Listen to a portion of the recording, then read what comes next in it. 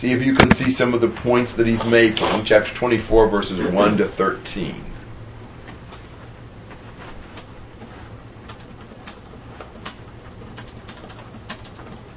Then Joshua gathered up all the tribes of Israel to Shechem, and called for the elders of Israel, and for their heads and their judges and their officers. And they presented themselves before God. Joshua said to all the people, "Thus says the Lord, the God of Israel, from ancient times your fathers lived beyond the river, namely Terah, the father of Abraham, and the father of Nahor, and they served the gods. Then I took your father Abraham from beyond the river, and led him through all the land of Canaan, and multiplied his descendants, and gave him Isaac. To Isaac I gave Jacob and Esau, and Esau I gave Mount Seir to possess it, but Jacob and his sons went down to Egypt. And then I sent Moses and Aaron, and I plagued Egypt by what I did in its midst. And afterward I brought you out. I brought your fathers out of Egypt, and you came to the sea. And Egypt pursued your fathers with chariots and horsemen to the Red Sea. But when they cried out to the Lord, he put darkness between you and the Egyptians, and he brought the sea upon them and covered them. And your own eyes saw what I did in Egypt, and you lived in the wilderness for a long time. Then I brought you into the land of the Amorites who lived beyond the Jordan, and they fought with you, and I gave them into your hand, and you took possession of the land when I destroyed them from before you. Then Balak the son of Zippor, king of Moab, arose and fought against Israel, and he sent and summoned Balaam the son of Beor to curse you. But I was not willing to listen to Balaam, so he had to bless you, and I delivered you from his hand. You crossed the Jordan and came to Jericho, and the citizens of Jericho fought against you, and the Amorite, and the Perizzite, and the Canaanite, and the Hittite, and the Girgashite, and the Hivite, and the Jebusite. Thus I gave them into your hand. Then I sent the hornet before you, and it drove out the two kings of the Amorites from before you, but not by your sword or your bow. I gave you land on which you had not labored, and cities on which you had not built, and you had lived in them. You are eating vineyards and olive groves which you did not plant." So he gets all the people together, and he goes back and reviews their history. And as he does that, he goes all the way back to the origins of Abraham and brings it all the way up to what he's just done in enabling them to conquer the land. And in all that historical review, what's the point? What's the focus? God did it. Yes. I think that is the main idea. I sent, I brought, yeah. I did this, I did this. Almost every active verb, God is the subject. All these things were by the grace of God, not by human effort and strength. And that's an important point for us as well, because it's easy for us to begin to think of our blessings as our self-achievements. I did this, where really God ought to be the subject of the verbs in our life as well. So you look back to Abraham, and God took him from beyond the river, led him through the land of Canaan, multiplied his descendants. He gave Jacob and Esau. He gave Mount Seir to Esau, but Jacob went down to Egypt. It took Jacob longer to gain his inheritance than it did Esau. It didn't mean that God was blessing Esau more, certainly, but it took him longer. But then he sent Moses and Aaron, and he plagued Egypt and brought them out and through the Red Sea, and he brought them into the land of the Amorites, and they conquered them. And God was with them even when there were threats they didn't know about at the time, like Balak's efforts to try to get Balaam to curse the Israelites. As far as I know, when that was really happening, Israel didn't even know about it. There are times when there may be things we don't even realize that people are doing to try to defeat us, but God was with them in that. They didn't need to know about it. God was, they could count on God, and so God had reversed the curse and made it a blessing, and He gave them the land, and He gave them all of this ready to live in land. The vineyards and the farms were all ready, and the houses were all ready, and everything was all just fit for them. This was all because of what God had done. And notice that as you go through this section, we start out in third person. We finally end up in second person. You know, what God did for them, finally, is what God does for you. They are the ones who are the beneficiaries. And finally, at the end, is what God did for us, as Joshua includes himself in that. And so, notice passages like verse 12. I think this is helpful. Then I sent the hornet before you, and it drove out the 2 kings of the Amorites from before you, but not by your sword or your bow. But that's just making explicit what we've already figured out. They aren't the ones that gave themselves the victory. Did they have swords? Yes. Did they have bows? Was that the reason they gained the victory? No. God is the reason they gained the victory. Don't get to thinking it's by our sword or our bow. We so often see some, little scheme we've conjured up, and we think, wow, look at what I'm doing. Isn't this amazing?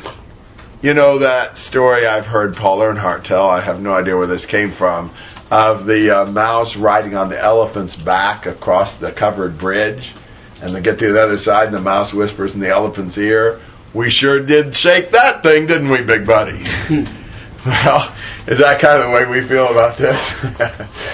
Mouse probably didn't have a whole lot to do with that shaking. But it's easy to want to take the credit. He didn't have a whole lot to do with all the victories and deliverance and success that we've been given. But if we're not careful, we start, bowing down before the sword and the bow. And maybe promoting the sword and bow. We need a sword and bow religion. Look at what the sword and bow did for us, instead of look at what the Lord's doing for us. That's just a common problem. It's not surprising that Joshua really nails that here, because he knows that's what their tendency is going to be, to think it's their sword and their bow, and not to realize it's the Lord. The Lord is more invisible. You can see the sword and the bow. But the sword and the bow aren't nearly as important as the Lord. Thoughts and comments? Verse 7, why does it switch it switches from saying I to he, and then it's by the end of verse 7, it switches back. Yeah. I. So why does it switch? I don't know. But we do that sometimes. I think it has to do with the who Joshua's saying is talking, because I know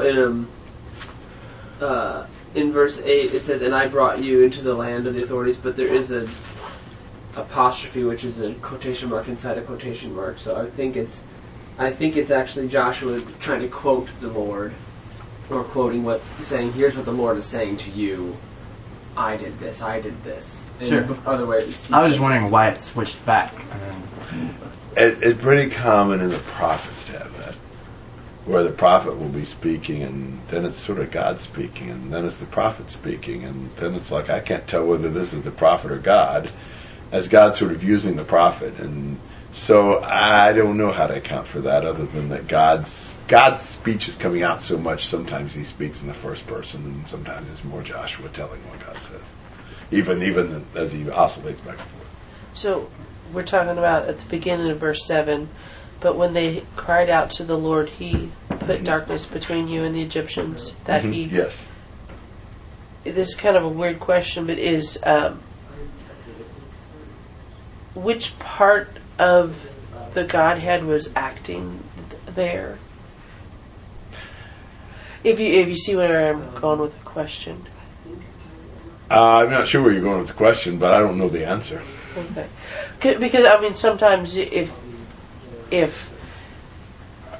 Jesus were talking about what the Spirit is going to be doing, he would refer to it as he will do this, he will be a comforter, etc., etc. But if he's talking about himself or God as a unit, it would be I or we. I didn't know if that was a possibility. You're right about that, but I don't know that that's the point here. I'm suspecting when he says he put darkness, it's kind of in Joshua's terms, speaking about the Lord, and then the Lord, and brought the sea upon them and covered them, and your own eyes saw what I did in Egypt. I think God's kind of taken the pen back right there. The Psalms do that a lot, with the Lord speaking and saying, I, and they cried out to me. No, they cried out to the Lord, and he. Yeah. So I don't know what the answer is, but it's very common. Yeah. But yeah, I almost think it's kind of a quote. He gets to that point. I brought your fathers out, and here's what they said. They cried out to the Lord. That's kind of quoting what they did. They cried out to the Lord, and He answered them.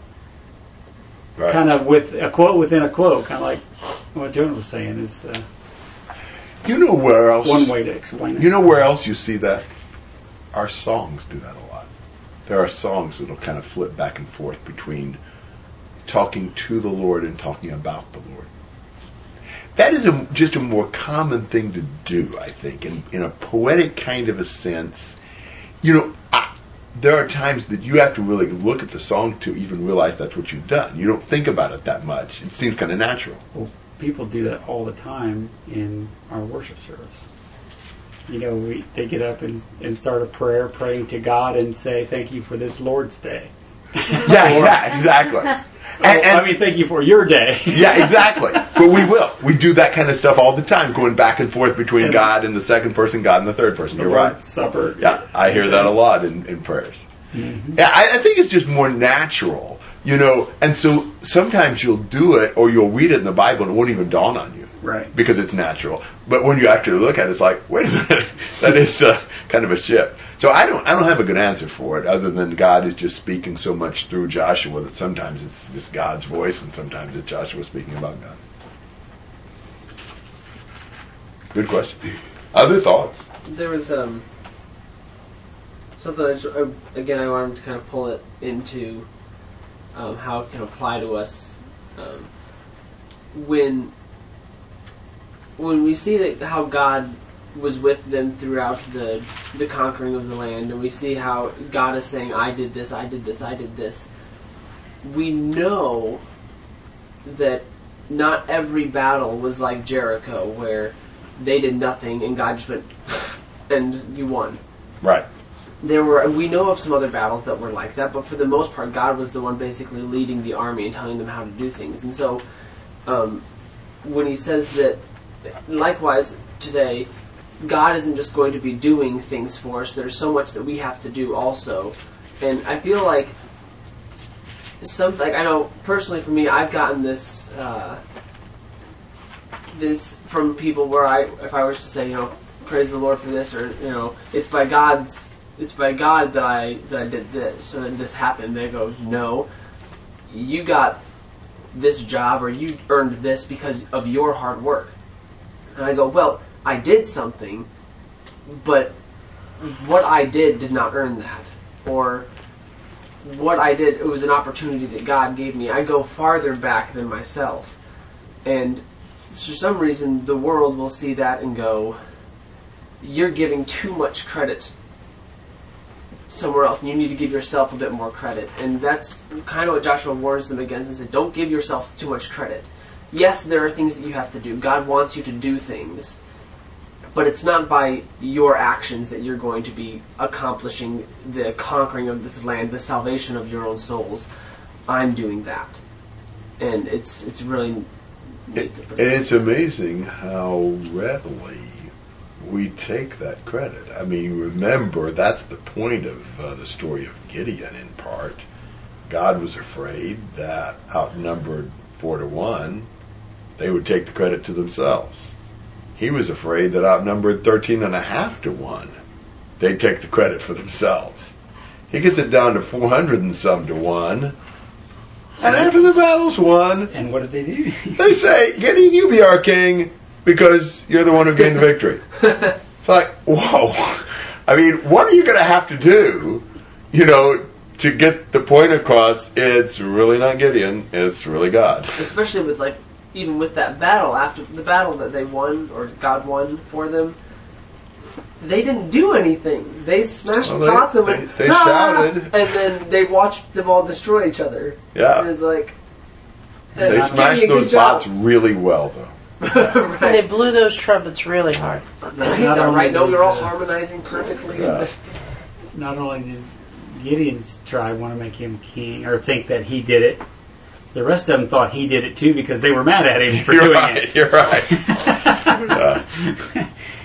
Yeah, we can't get over this focus on men. I guess he could have gone there by himself, and he would have still gotten credit if he'd have walked in. Yep, I think so. So where's Mount Seir? In Edom. Don't ask me where in Edom. Okay. I don't know the answer. So they kind of went across the peninsula there and settled. Right. Yeah, Mount Seir is often used as kind of a substitute for Edom because it was in Edom, but I don't know where in Edom. Okay. And was there any history with Terah that we know? I mean, it even mentions here, they served other gods. We get that point a couple of times, but no, I mean, picked Abraham out of... got his genealogy, but other than that, I don't think we really know much other than just these snatches of references. Right, there wasn't any, there's some... Through the genealogies, the ones that served the Lord or called upon the name of the Lord. But at this point, we don't have any idea. I don't think we do. What they were doing there. Yeah. Other thoughts? So who knows what the Lord does for us today that we don't, it's not recorded, that we don't ever find out, just like they didn't find out. Absolutely. Yeah. How many Balaams is the Lord thwarting, and we'll never know? That's a cool thing to think about. I mean, it could be that the Lord is doing all kinds of things and averting some disasters and crises and whatever. And we'll never know. Because we didn't know it was there. Kind of like, you could think, what if we were supposed to get in a car accident? Or what if we could have gotten in a car accident on the way that the guy pulled a squirrel to run across the road and it stopped another car. Yep. And in doing so, we didn't get hit by that car because that car had to stop. Yeah. Or something. And we may never know if something crazy like that is going on, but, Wouldn't be any crazier than a talking donkey. Right? Isn't that what happened to Daniel?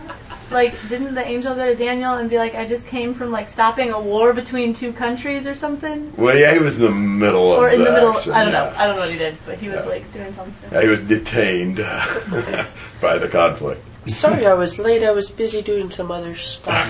But, well, I'm here now. It's okay. All right. 14 to 24.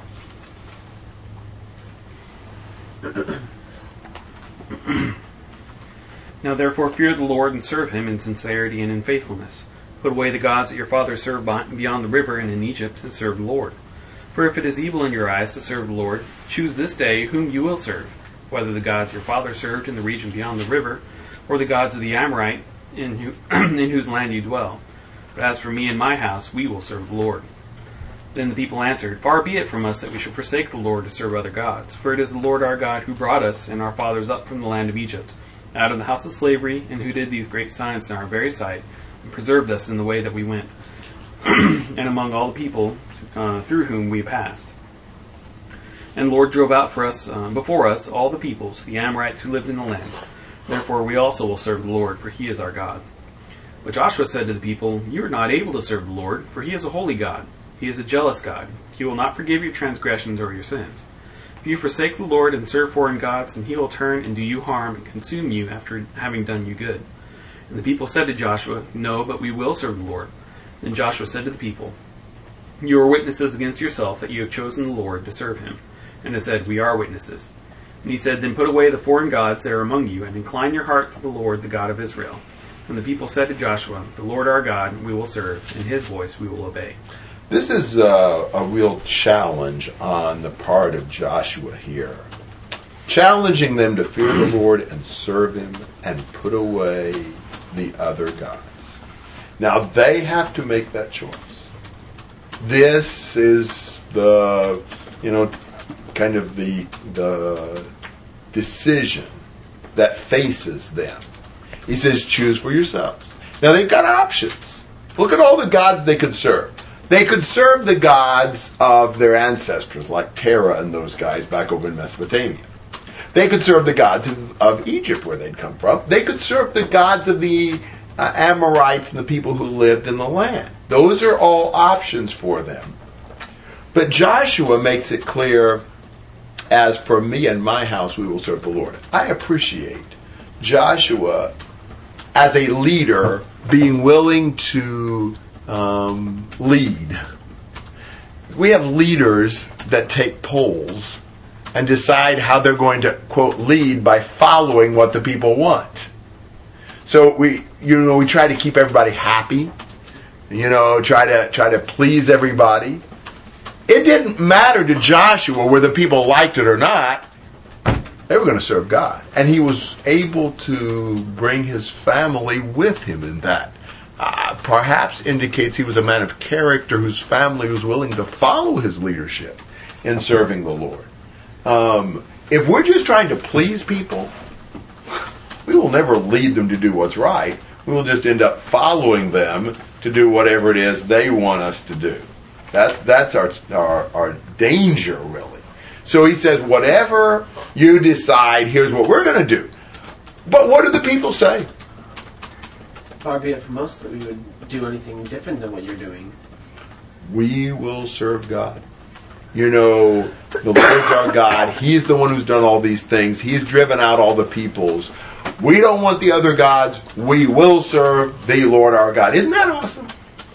You take Joshua, who takes the lead, and they follow him. Yes, absolutely. The Lord is our God. He's our only God. We want to serve him. And can't you imagine how that would feel if you were Joshua? You have led them into the land. The Lord has conquered the land. You've shown them the way. You've taken the front. You and your family are committed, and they say, we are too. And what does Joshua say? He knows them too well. He says, you're not able to do this. God is a holy God. He's jealous. He's not going to forgive you. And you're going to forsake him, and he's going to have to bring his wrath upon you. So, wow. Here they go and they make this strong commitment, and Joshua rejects it. Joshua says, oh, you can't. You won't. We are sometimes too quick to believe some bold affirmation that somebody makes. Well, I'm going to do the right thing. Are we? It's easy to make the bold affirmation. It's another thing to really do it. And Joshua says, you're not. You won't. That's kind of shocking when he says it that way. And he said, he's a jealous God. He'll consume you when you serve foreign gods. And what do the people say? They say no, but we will serve the Lord. We will serve the Lord. I'm not sure what they're saying no to exactly, other than... Well, no, we're not going to forsake the Lord and serve foreign gods. I think they're saying no to that other option. They're saying we will serve God. Joshua said, okay, you are witnesses against yourself. You have committed yourself. You have made a commitment to God that this is what you're going to do. So they say, we're witnesses. Absolutely. We are committed. We will do this. If they don't, their own words will condemn them. They have committed themselves. There are some really good things about commitment, verbal commitment. But there are some things about verbal commitment that are not overly helpful. Because sometimes just committing ourselves in words makes us feel better. But it doesn't make us do better necessarily. When I work with guys who are struggling with sin issues, I see a lot of guys who, they want to tell me, here's what I'm going to do. I'm going to do this and this and this and this and this. That's easy to commit to. It's easy to say that. And they feel so much better when they say that. But the follow through is the challenge. Just saying what I'm going to do really doesn't mean as much as saying what I have done. That's really what we've got to concentrate on. And, Joshua says, okay, here's a place to start. Verse 23, put away the foreign gods which are in your midst. Now, if you're really saying you're not going to serve these gods, then get rid of them. And they say, we will serve the Lord our God and we will obey his voice. This is like the fourth time they have committed themselves to that. So they're certainly good on talking about it. But Joshua says, all right, get down to business. Throw out those gods. If you're not going to worship them, why have you got them in your house? It's kind of like alcoholics saying, I'm not going to drink anymore. And they still got all the beers in their fridge, and they don't go and take them out and throw them out or anything like that. They're just sitting there. Yeah, I'm going to do that. And like the person they're studying with, it goes, well, you just said you're going to stop and you're going to stop drinking them. Then why haven't you gone up to go throw them out of your fridge yet? Makes you wonder what foreign gods and beers we still have in our refrigerator that we need to get rid of. You know, if we're really so determined to serve God, are there some practical steps we need to take now to get rid of whatever it is that's messing us up? It's a good thing to think about. It. You know, you realize Joshua, I mean, that's a pretty challenging, reply. He's really, okay, then what about this? I really appreciate him in that. It's encouraging. Thoughts and comments? Through the whole time in the wilderness, they've been up and down and, back mostly down. Yeah, right. It just seems odd that here they're just, oh yeah, this is the only way. And they've heard these same arguments before. This is the God that did all these things, led you out of Egypt, and didn't seem to matter when they got thirsty and when they tried to oust Moses and when they got hungry and when they so yeah. Seems maybe a little insincere. I don't know. It's interesting that in verse 17 when they're saying this, we're going to do this, they talk about this personal relationship that they have.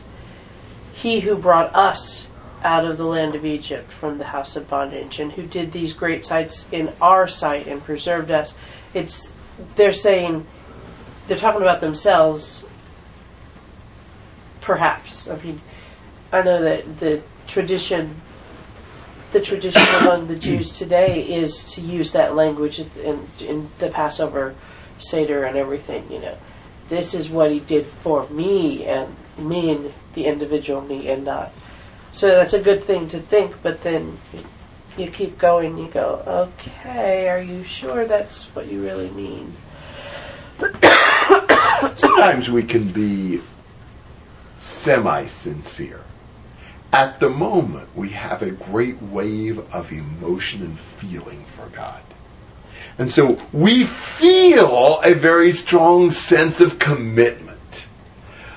But, if the commitment is just that I feel really inclined to serve God right now, and that's all it is, it's not going to be worth anything. There has to be more than a feeling. Because sometimes I won't feel that, but I still have to serve it. Whether I feel that emotional tie or not. Anything? So when we're in that emotional standpoint of, I feel like doing it, but that later on that might not be the case, how do you go about solving the later on as opposed to just the feeling right then and making the commitment? Well, throwing out the household idols would be a good place to start. And I think then building things that make your commitment more solid. Not just relying on the wave of emotion, but what are things you can do to deepen your commitment, your conviction, to deepen your roots, to really build solidly, because if we just are reliant on that wave of emotion, it won't work. If we can use that to really start, digging the foundation and really getting a strong, basis for our commitment to God, I think that would help. Also, something like, because in that wave of emotion, you're thinking, I'll never do this again. And you think, okay, 30 years from now, I will not be doing this sin.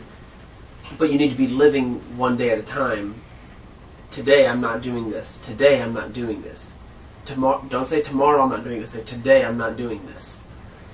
Absolutely, because when I say I will not do this for the next 30 years, I'm enjoying the feeling that I'm going to be clean for 30 years already, and I can't get that for 30 years.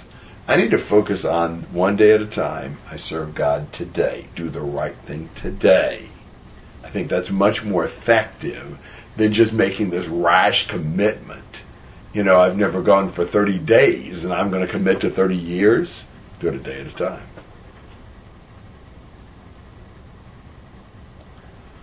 Well, 25 to 33. So Joshua made a covenant with the people that day and made for them a statute and an ordinance in Shechem.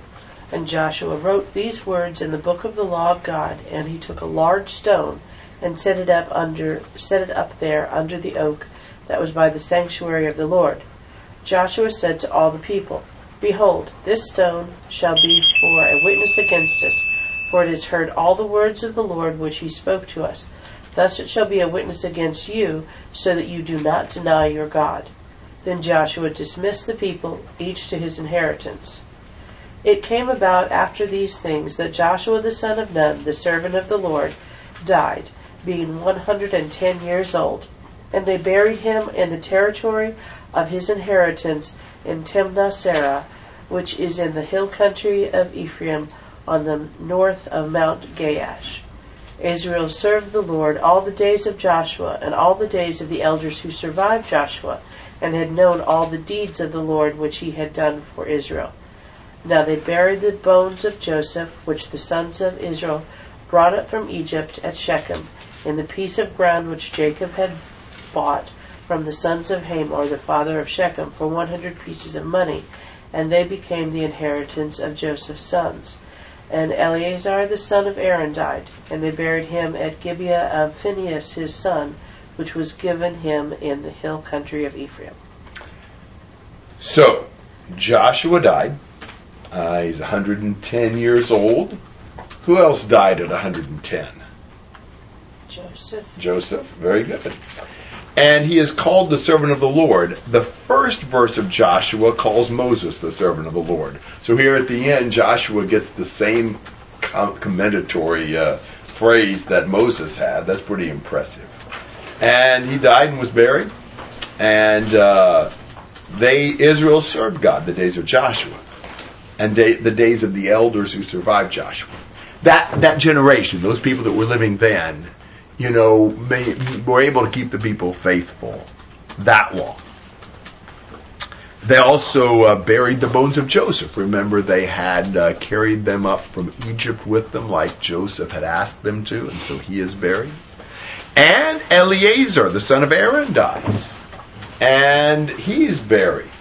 So you've got 3 deaths, or 3 burials, I should say, right here at the end of this, that is kind of symbolizing the end of an era. When Joshua, Eleazar, and Joseph's bones are buried, we're kind of on to a new phase, and that's the problem sometimes. The new generation sometimes doesn't have the same commitment, the same depth of relationship with God that the previous generation did, and that's a problem. Comments and questions? Is there any significance in verse 25 and that they made a covenant in Shechem, which that's the same place that they had like the curses on either side, right? The curses on one side and the blessings on the other. That's correct. So is there significance again at the end of after Moses ended his life like that, and then Joshua ended his life like that? Maybe so. I hadn't thought about that, but that may be. And certainly he's got that stone that's the witness. The stone has heard what they've said, so the stone is going to be a witness. Shechem is a very, a centrally located city and has had many important things. So, if they want to find a place to put a witness stone that's going to remind them of their commitment, what a better place than Shechem? Every time I think about them carrying those bones, it just makes me laugh. Can you imagine this poor guy has been carrying this bag of bones around for how many years, all through the wilderness, and it should be pretty well dried out by now. Yeah, that's what I'm thinking. It rattles every time they. I thought he was in like one of those. So they get in the sarcophagus. Yeah. They've been in some pretty rough situations, and I can see them now during some of the battles. Where's the bones? Who's got the bones? Did you guys lose the bones? No? Yeah, I don't know how all that was. But they did. That's amazing they kept him this long. Yeah, they couldn't keep anything else. In our roof. So when they wandered through the wilderness, the guy that brought them died. Right. Sure. Better hand them off. Yeah, that's right. It's like, what's this? Well, that's Joseph. That's Uncle Joey's bones. Yeah. And you want me to carry them where? Oh, And this is where you're going to bury him. very good. Anything else? All right, well, that's Joshua. That was a pretty good study, and we'll work on this again sometime in the fall. For now, I'm not going to be home.